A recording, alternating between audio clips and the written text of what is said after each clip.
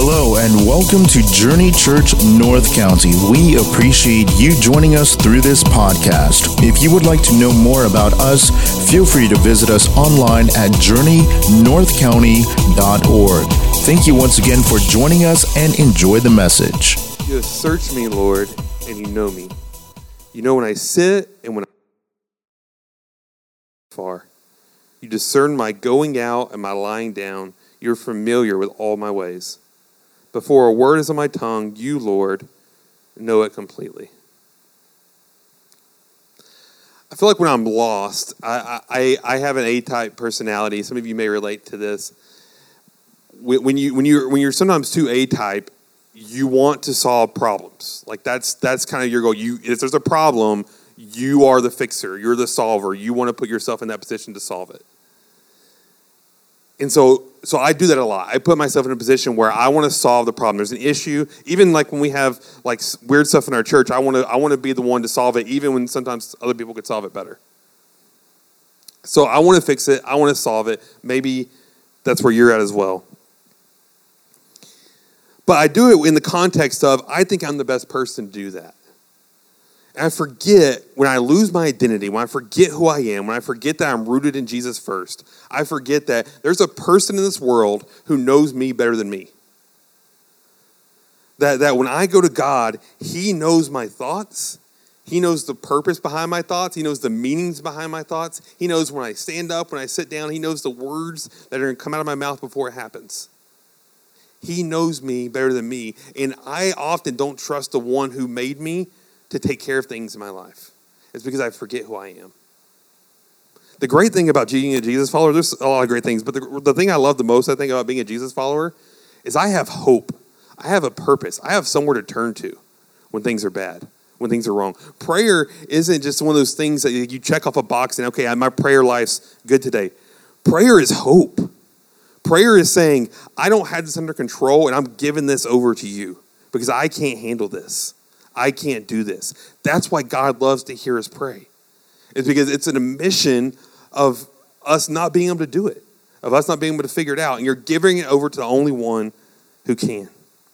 So if you ever feel lost, you need to talk to the one who understands you the best.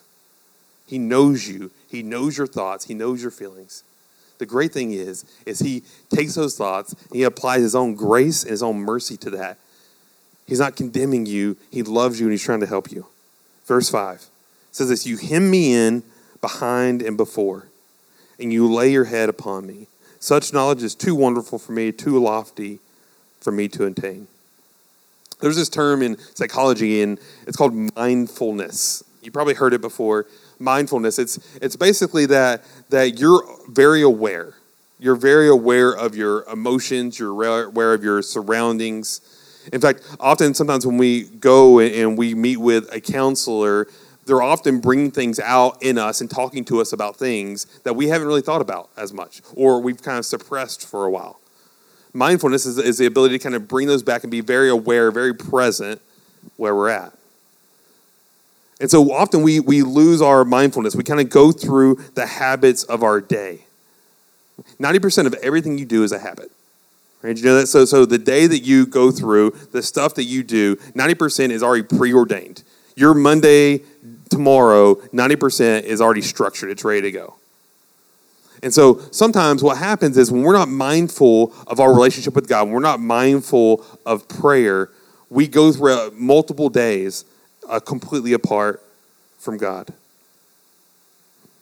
I know that God can see my past. He can see the things I'm ashamed of, that God can see my fears. I think sometimes when we look for a partner, so maybe you have a best friend or you have a husband or a wife or someone you're dating, we look for them to fill in the gaps that we have, right? Sometimes the hardest year of your marriage, it was for my wife and I. We've had a couple of hard years, but we all good. It's good. But a couple of hard years of our marriage was like early on. It's because we're like gap fillers for each other. We think that when we get married, they're going to help fill in those gaps that we have in our life. And I know that like when Kate and I would get in our arguments, like she would say something like, I know you're thinking this. And I'm like, I wasn't thinking that. And I'm like, but you said this. And she's like, I didn't say that. And so we're like putting these things on each other. We're like arguing against their fake selves, right? It's not even what they said or whatever they're thinking. We're like arguing against a second Kate or a second Cody that's not even real, right? Because we want them to be like the thing that fills in our gaps, that fills in our holes. And all of a sudden we find that instead of our identity being in God, we put our identity in each other. Right? I'm getting married so that they'll fill in my gaps, so that my identity is now my marriage or having our first child or having this relationship or having a best friend. We've transferred our identity from being a Jesus follower to having someone else to be a gap filler for us. We have these things called Alexa and Google Home. You might have it. Some of you are terrified of these things, right? Because you're like, I know the government's listening to everything I'm saying. I know they're marking it. I know they're tracking it. Let me just tell you something. They don't care that much about you. I'm just going to be real. Maybe one day, like if you decide to like rob a major bank, okay, they care about you. But most of our lives, I don't think they cared that much about. But we're terrified of these things. I don't know if we're terrified as much as they can hear us as we are about their intentions with the information that they're getting. Right? Like we feel like they can hear us, but we're afraid of okay, what would you do with, like, you have this information about me now. What would you do with that? And here's what I love about my God. He hears everything. He knows everything. He's always present, but his intentions are pure. He is for you. That he loves you. That when you have your biggest fears or your biggest shames, the hardest things you've ever gone through, and it scared you to death that someone else knows about that, there's mercy for that. And the great thing is it renews every day. So when you mess up today, God knows, and there's mercy for that. And as well as his mercy, he comes along with this wave of grace that says, okay, I'm with you through it. Let's get you back up. Let's pick you back up again. He has all that information. He hears your conversations. He knows the words on your lips before you say them, and yet he applies grace to it and says, it's okay. I'm going to walk with you through it, but I need us to have a relationship. I need you to talk to me about it. Prayer is taking the things that I can control and giving them to the one who can actually control stuff, right? And giving them over to God. So it says he's hemmed me in. He's put me in a position. He's given me a position in life.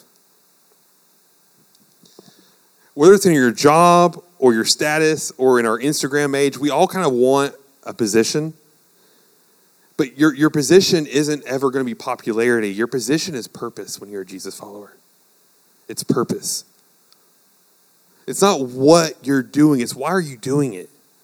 Are you doing everything according to God? Whatever job you're in, are you working that according to being a Jesus follower? It's not about being popular. It's about having a purpose.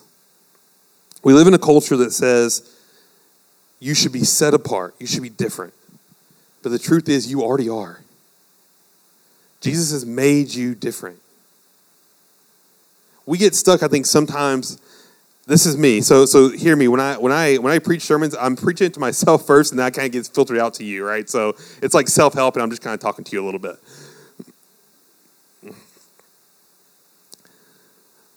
Man, we get so caught up, though, I think, looking at other people's trees that we forget the seed that's been planted in us.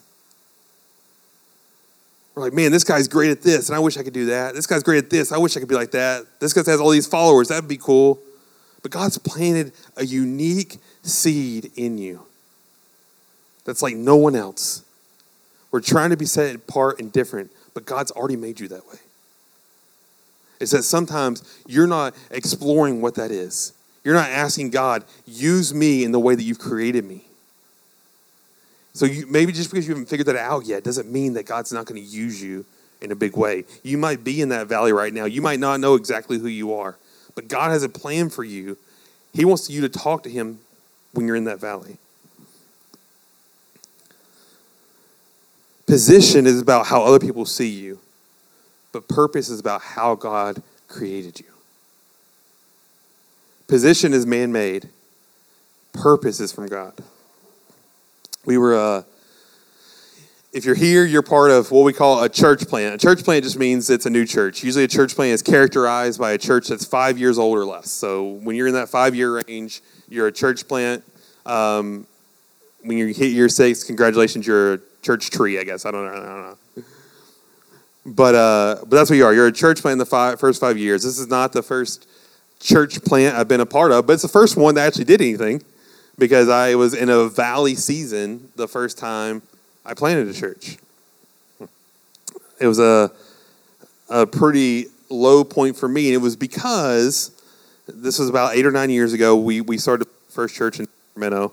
It was because at the time I was really concerned about position. See, when you plant a church, it's hard because you have to get people behind you. You have to get resources. You have to get some people supporting you financially. You got people praying for you. So when you start this whole thing, everybody knows about it in your life, right? Everyone knows you're planting a church. So when it doesn't work out, everyone knows about that as well.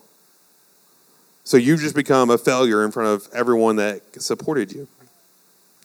And I was in a valley season because I was concerned about how people felt about me. I was concerned about position. And God had to remind me that there's a greater purpose.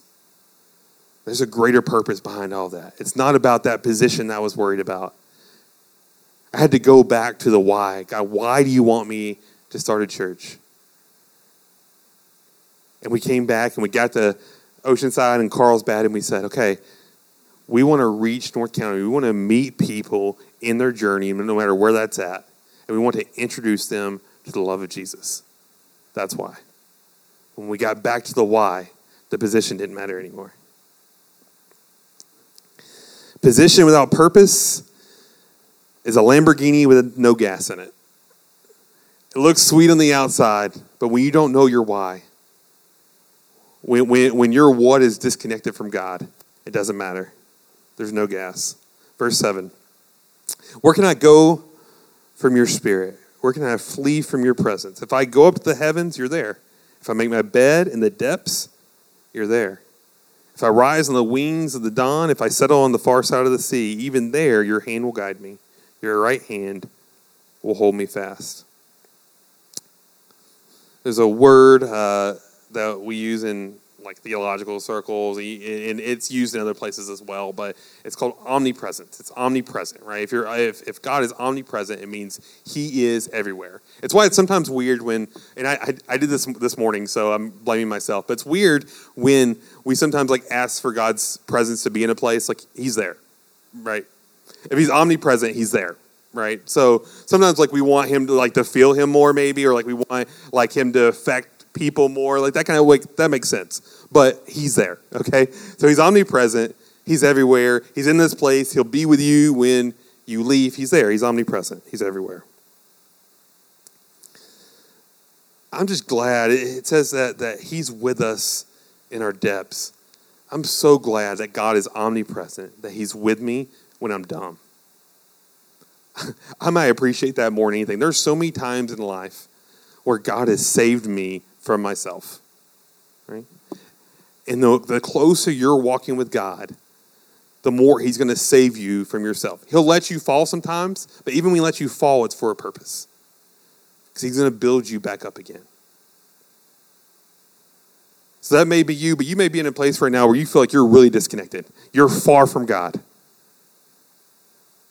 God doesn't waste your weight. There's a purpose for where you're at right now, and he'll use you again. He will use you again. He sees you at your heights. He's with you in your depths. There's a guy that you may have heard of in the Bible. His name is Jonah. God told him to do something. Jonah said, nope, not going to do that. And he runs away, right? And something happens to him that happens to all of us when we run from God. He gets swallowed by a whale. If you haven't been swallowed by a whale yet, just wait. It's going to happen. So he gets swallowed by a whale, and he's in the belly of the whale for 3 days. He realizes how dumb he's been, which you probably are going to do when you're in the belly of a whale for 3 days. And then he gets spit out onto shore. The Bible says big fish. It's probably a whale. He gets spit back onto shore. he goes and follows and does what God tells him to do. God was with him when he told him what to do, but God was omnipresent in the belly of a well. There's another guy, we call him the prodigal son. He ran away. He asked for all of the things that were due to him from his father. He took all this clump of riches and he wasted it. Right? You know the story. He wasted all the riches. He goes back and his father is there, and you would think that he would be angry, but instead his father welcomes him home with open arms. He says, man, you need to kill the fatted calf. You need to put the nice ring on his finger. We need to put the robe around him. We're going to have a party for my son who has returned. The brother who's the logical one says, no. I've done everything you've asked me to do, and you haven't thrown a party for me. Man, I'm so glad that God welcomes us back. I'm so glad that he's omnipresent. He's there with us in our depths. Because when you've wasted everything, when you're at the bottom of your life and you would rather be a servant or dead, God is there with open arms, with a ring and a robe. And he's waiting to welcome you back. And for the rest of the world, that's not going to make any sense. Because all the brothers are going to look like, wait a minute, this guy doesn't deserve anything. He hasn't done anything to deserve anything he's getting. And then God with his grace and mercy comes in and says, it doesn't matter. That's not how this works. He's there with open arms in our depths. He's there with open arms when we're doing good. He is our purpose. Verse 13. For you created my inmost being. You knit me together in my mother's womb. I praise you because I am fearfully and wonderfully made. Your works are wonderful. I know that full well. My frame was not hidden from you when I was made in the secret place, when I was woven together in the depths of the earth. Your eyes saw my unformed body. All the days ordained for me were written in your book before one of them came to be. There was purpose to your life before you even understood what position was. Before you understood that you needed to be somebody, there was purpose put to your life. God had a purpose for you when he knit you together. When you were in your mother's womb, there was a purpose put in your life, and he knew everything that would happen before it happened. Here's the other thing about an all-knowing, omnipresent God. He's not surprised. You haven't done anything that surprises God, but he's there for you nonetheless. Verse 17, how precious to me are your thoughts, God. How vast is the sum of them. Were I to count them, they would outnumber the grains of sand. When I am awake, I am still with you.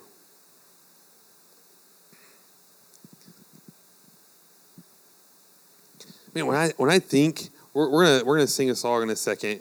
The song is simply titled Jesus.